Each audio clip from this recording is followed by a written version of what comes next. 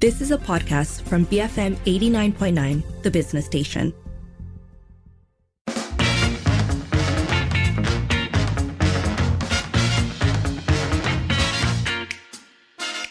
It is 5:07. You're listening to the evening edition with Sharmila and Sharad. First up this hour, 5 poultry feed companies have been collectively fined about 415 million ringgit for price fixing. So the Malaysian Competition Commission, or MyCC, fined those 5 companies for allegedly agreeing to raise the price of chicken feed and distort chicken prices, essentially. So this is actually the largest fine that the MyCC has imposed in its 12 years of operation. And those 5 companies are Dinding's Poultry Development Centre, FFM, Gold Coin Feed Mills Malaysia, Leong Hub Feed Mill Malaysia, and PK Agro Industrial Products. Yes, well, I think there's been a lot of public concern about the rising price of food in general. But because chicken in particular is an important source of protein for most Malaysians, that the price of chicken, I think, became a center of attention for the public. There were discussions about where and what was causing the rise of chicken. And I think it was often put down to the price of feed.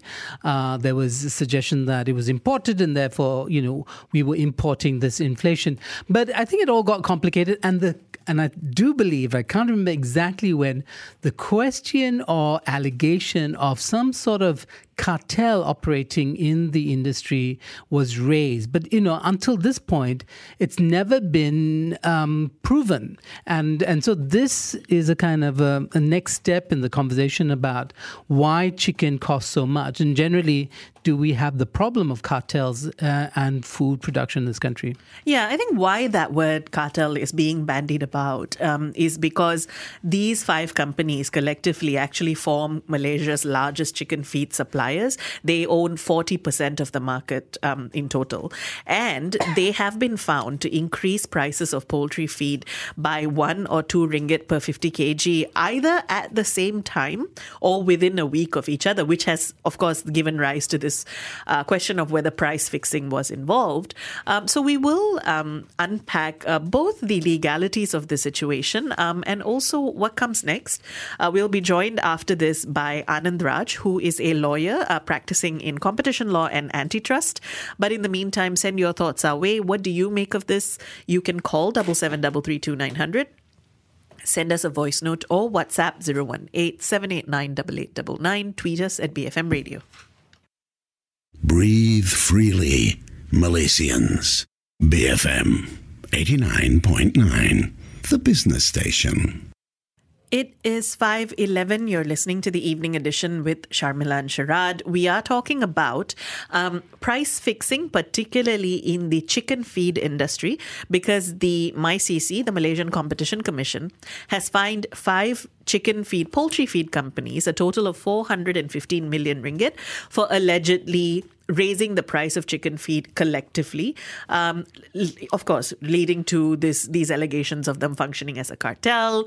And so we'd like to hear from you. What do you make of this? You can call us, you can send us a voice note, you can WhatsApp us, you can tweet us. Joining us now on the line is Anand Raj, lawyer practicing in competition and antitrust law. Anand, good to have you with us. Hi, thanks. Thanks for having me on. So MyCC has fined these 5 companies almost 415 million ringgit for forming what they're calling a chicken feed cartel.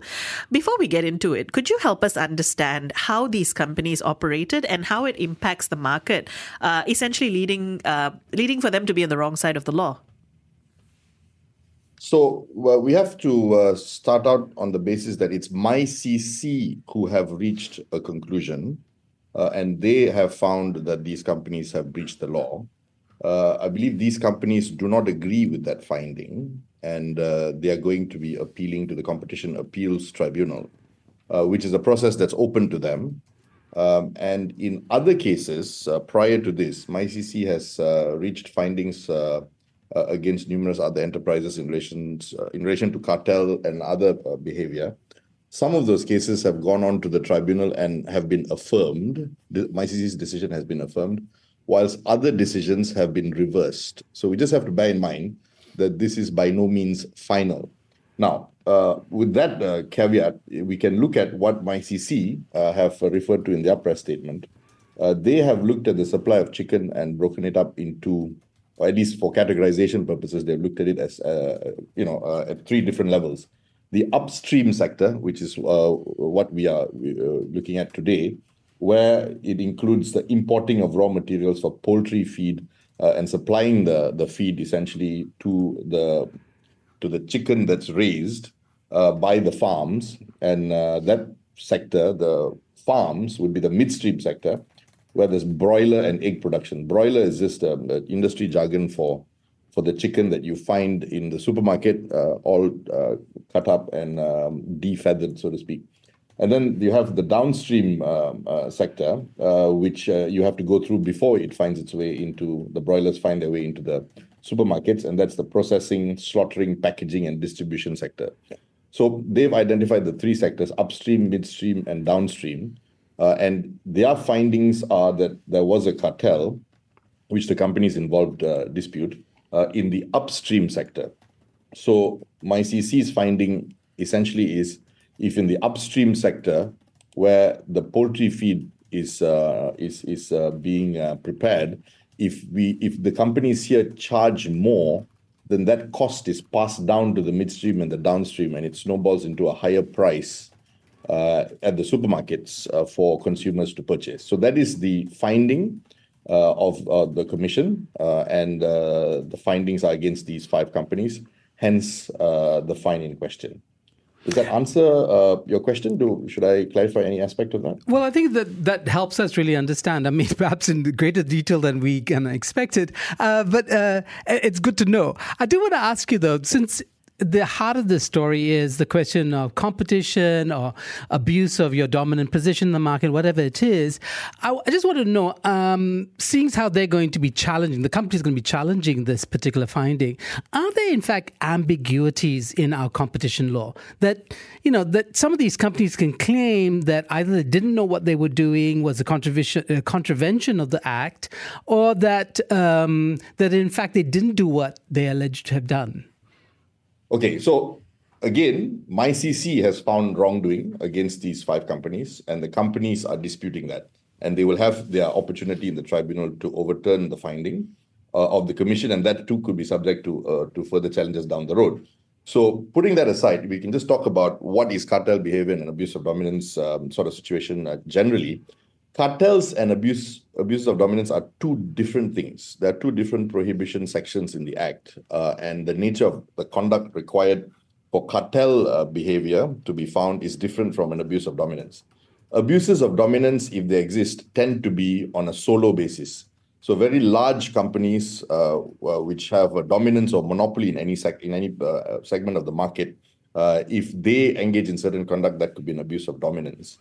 These days, internationally, there are lots of findings against companies like Google, Alphabet, Apple, Amazon, and many of those are challenged in the courts in other jurisdictions. So those are typically your abuse of dominance cases. We shouldn't mix that up with cartel-type behavior. Cartel-type behavior is usually a situation where it's two or more companies being competitors, being on the same level of the production and distribution chain, coming together and allegedly fixing prices and whatnot. So in this case, it is not to do with abuse of dominance. The finding of MyCC relates to Section 4, which is that these competitors have come together and fixed prices and engage in general cartel behavior. All we have in the public domain so far is a press statement from MyCC. There would be a much lengthier document, the infringement decision document, which would have been given to the five parties, which would contain details of the alleged behavior. What we have is only a press statement that's available to the public. Now, according to MyCC, they've engaged in behavior where there will be an increase in prices of poultry feed, and as a result, there will be from there a ripple effect coming down, and such that what you pay for chicken in the supermarket would be more expensive. So that's the finding of MyCC, which is a subject of appeal. So actually, if we look at that, right, MyCC has said basically that these 5 companies would raise the price of poultry feed by 1 to 2 ringgit per kg, either simultaneously or within a week of each other. Now, is this sort of distortion enough to prove collusion? What are some other patterns that might be necessary to prove this? Okay, so what is prohibited by the law is an agreement between competitors to fix prices or to raise prices or to fix any component of the price or to raise any component of the price. So, for example, in the cases of some airlines, they didn't fix the final price of the airline ticket, but they fixed just a fuel surcharge component between them, and that was enough to be fined, for example, in the UK. So in this situation, they're saying that they've all come together in this way. Now, what we have to understand is the definition of agreement under our Competition Act is not confined to a situation where people sit down and sign a document. It is equally applicable to conduct where there's no document. If we sit in a room and speak to each other and verbally agree, that's good enough and that's caught. A decision of an association is caught. In some instances, price signaling is caught. And price signaling is something that's been increasingly investigated across jurisdictions over the last 10 years or so.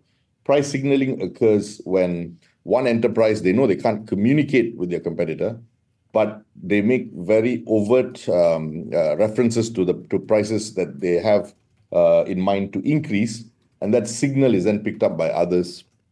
And if they decide to go along with that, then that collusion is formed in that way.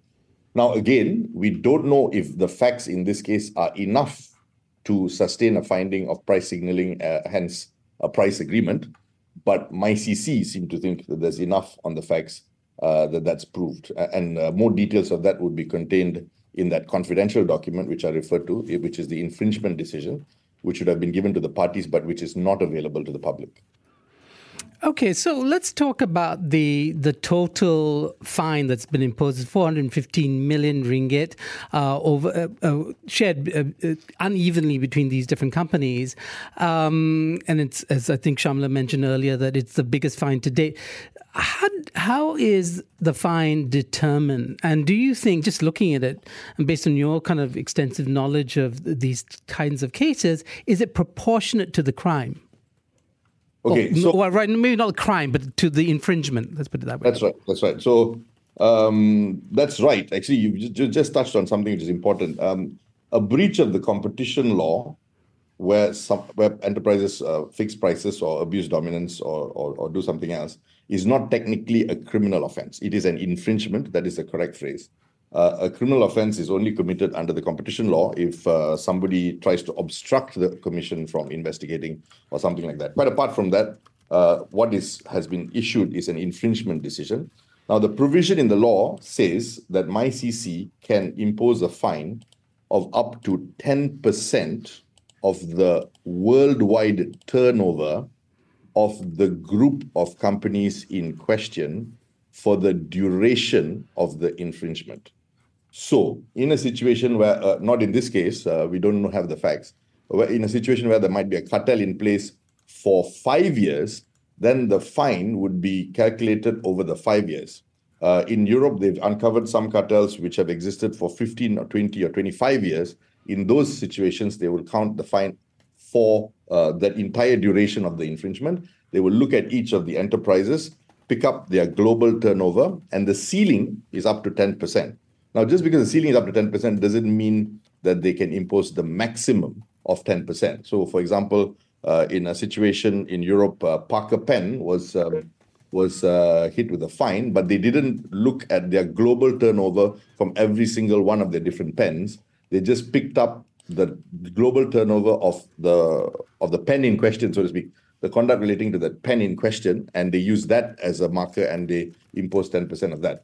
So in theory, it can be up to 10% of the global turnover of that company, of that group of companies, for the duration of the infringement. Now, there are other factors that they can take into account in reducing a fine. So if someone has come forward and if they're the first to apply for leniency, they might, in certain situations, get up to 100% of a reduction. There's no evidence of that from the publicly available information here. If someone is second through the door, they might get a 50% discount. But again, there's no information on that here.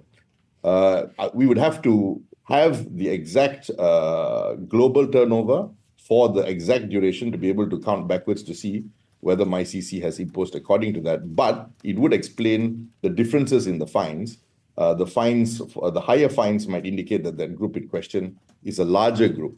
There are also considerations that can be taken into account in discounting fines. For example, if there exists a compliance program, a competition law compliance program, they might get a discount for that. So there are some considerations behind the computation of fines, but without specifics, I wouldn't be able to tell you if they followed that formula exactly or if there have been some exceptions made. But it could explain why there appear to be large differences between the companies. Now, we've mentioned several times already, of course, that the companies are free to challenge the decision. In fact, some of them have already announced that they are. So parent companies, Leong Hub International and PPB Group, have rejected MyCC's findings. And they say that these allegations are without merit. So what would they need to do to prove non-involvement? So they'll have to appeal to the Competition Appeal Tribunal within 30 days. And then bring forward all the facts, arguments, and case law to support their position. So, a cartel, an alleged cartel, can be easy to prove if you have everybody sitting in a room and agreeing in very specific terms to the conduct complained of. Where you have a situation where you're suggesting it's price signaling, you may have to be very careful. MyCC will have to be very careful to show that there was some element of collusion there, and not just it so happens that someone decided to increase the price with no intention of, it could be in response to some external situation. If one of the companies is listed, if they had to deal with a regulator and if they had to disclose information on that basis, would that be applicable? Would that be good evidence of price signaling? It may not be. So you'll have to look at the explanations that are put forward, and we'll have to see how that plays out. And I would caution, there's still a lot of information that's not in the public domain, and so we would have to reserve judgment until the process is over. Anand, I do want to ask you, though, I mean, you already helped us understand the distinction between the anti-competitive agreements, a dimension of the law, also the abuse of dominant position, dimension. But I want to ask you about this. All this together, when we look at the laws that we have, the regulatory framework, does it amount to a strong anti-monopoly law that other countries have in place, or some countries assiduously, for ideological reasons, don't want to go to because their commitment to the free market, supposedly? So what's your sense? Are we a country where we really are fighting monopolies in all forms and shapes?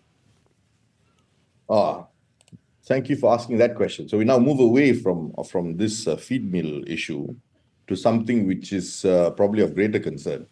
We do not have in Malaysia the full spread of competition laws. We only have legislation that covers 3 prohibitions. The prohibition against cartel conduct, where competitors fix prices, for example, or agree to share markets. We have the prohibition against anti-competitive verticals, where, for example, a distributor tries to control the resale price of its products a manufacturer may try to control the resale price of its products through its various distributors and imposes restriction on them. So we've got that prohibition. We've got the prohibition against abuses of dominance.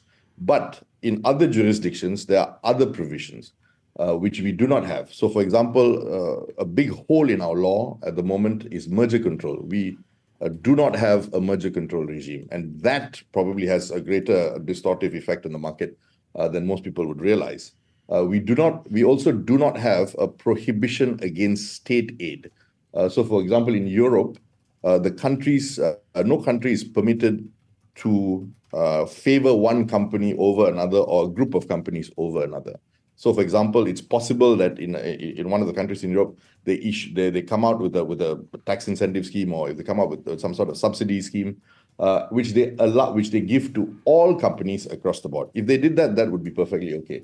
But if they came up with a scheme like that and they favored some companies against others, if they favored national champions against companies that had their headquarters in a different EU country or outside the EU, for example, that would be in violation of the prohibition against state aid. So if you talk about the absence of merger control and the absence of prohibition against state aid, we are very far behind in terms of what would be a regime where competition law is observed to the fullest. We only have the basic prohibition against cartels. We do not yet have merger control. So what does that mean? How big a loophole is that? Well, that's a big enough loophole that if two competitors can't come together to fix prices, they could get around it by merging.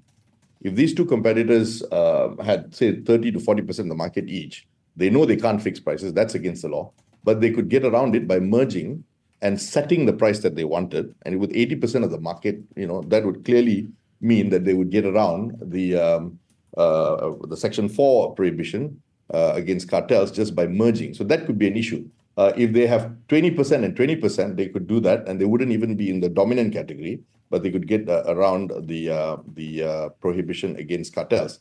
So merger control is something that we really need. It has been proposed by MyCC, but it has not yet been read in Parliament. I think the bill hasn't been finalized for various reasons. So we are not yet where we should be, but we do have the basic building blocks of competition law. Anand, thanks for speaking with us today. Thank you. That was Anand Raj, a lawyer who practices competition and antitrust law. Keep your thoughts coming. You can call us, you can send us a voice note, you can WhatsApp us, you can tweet us, and keep it here, BFM 89.9.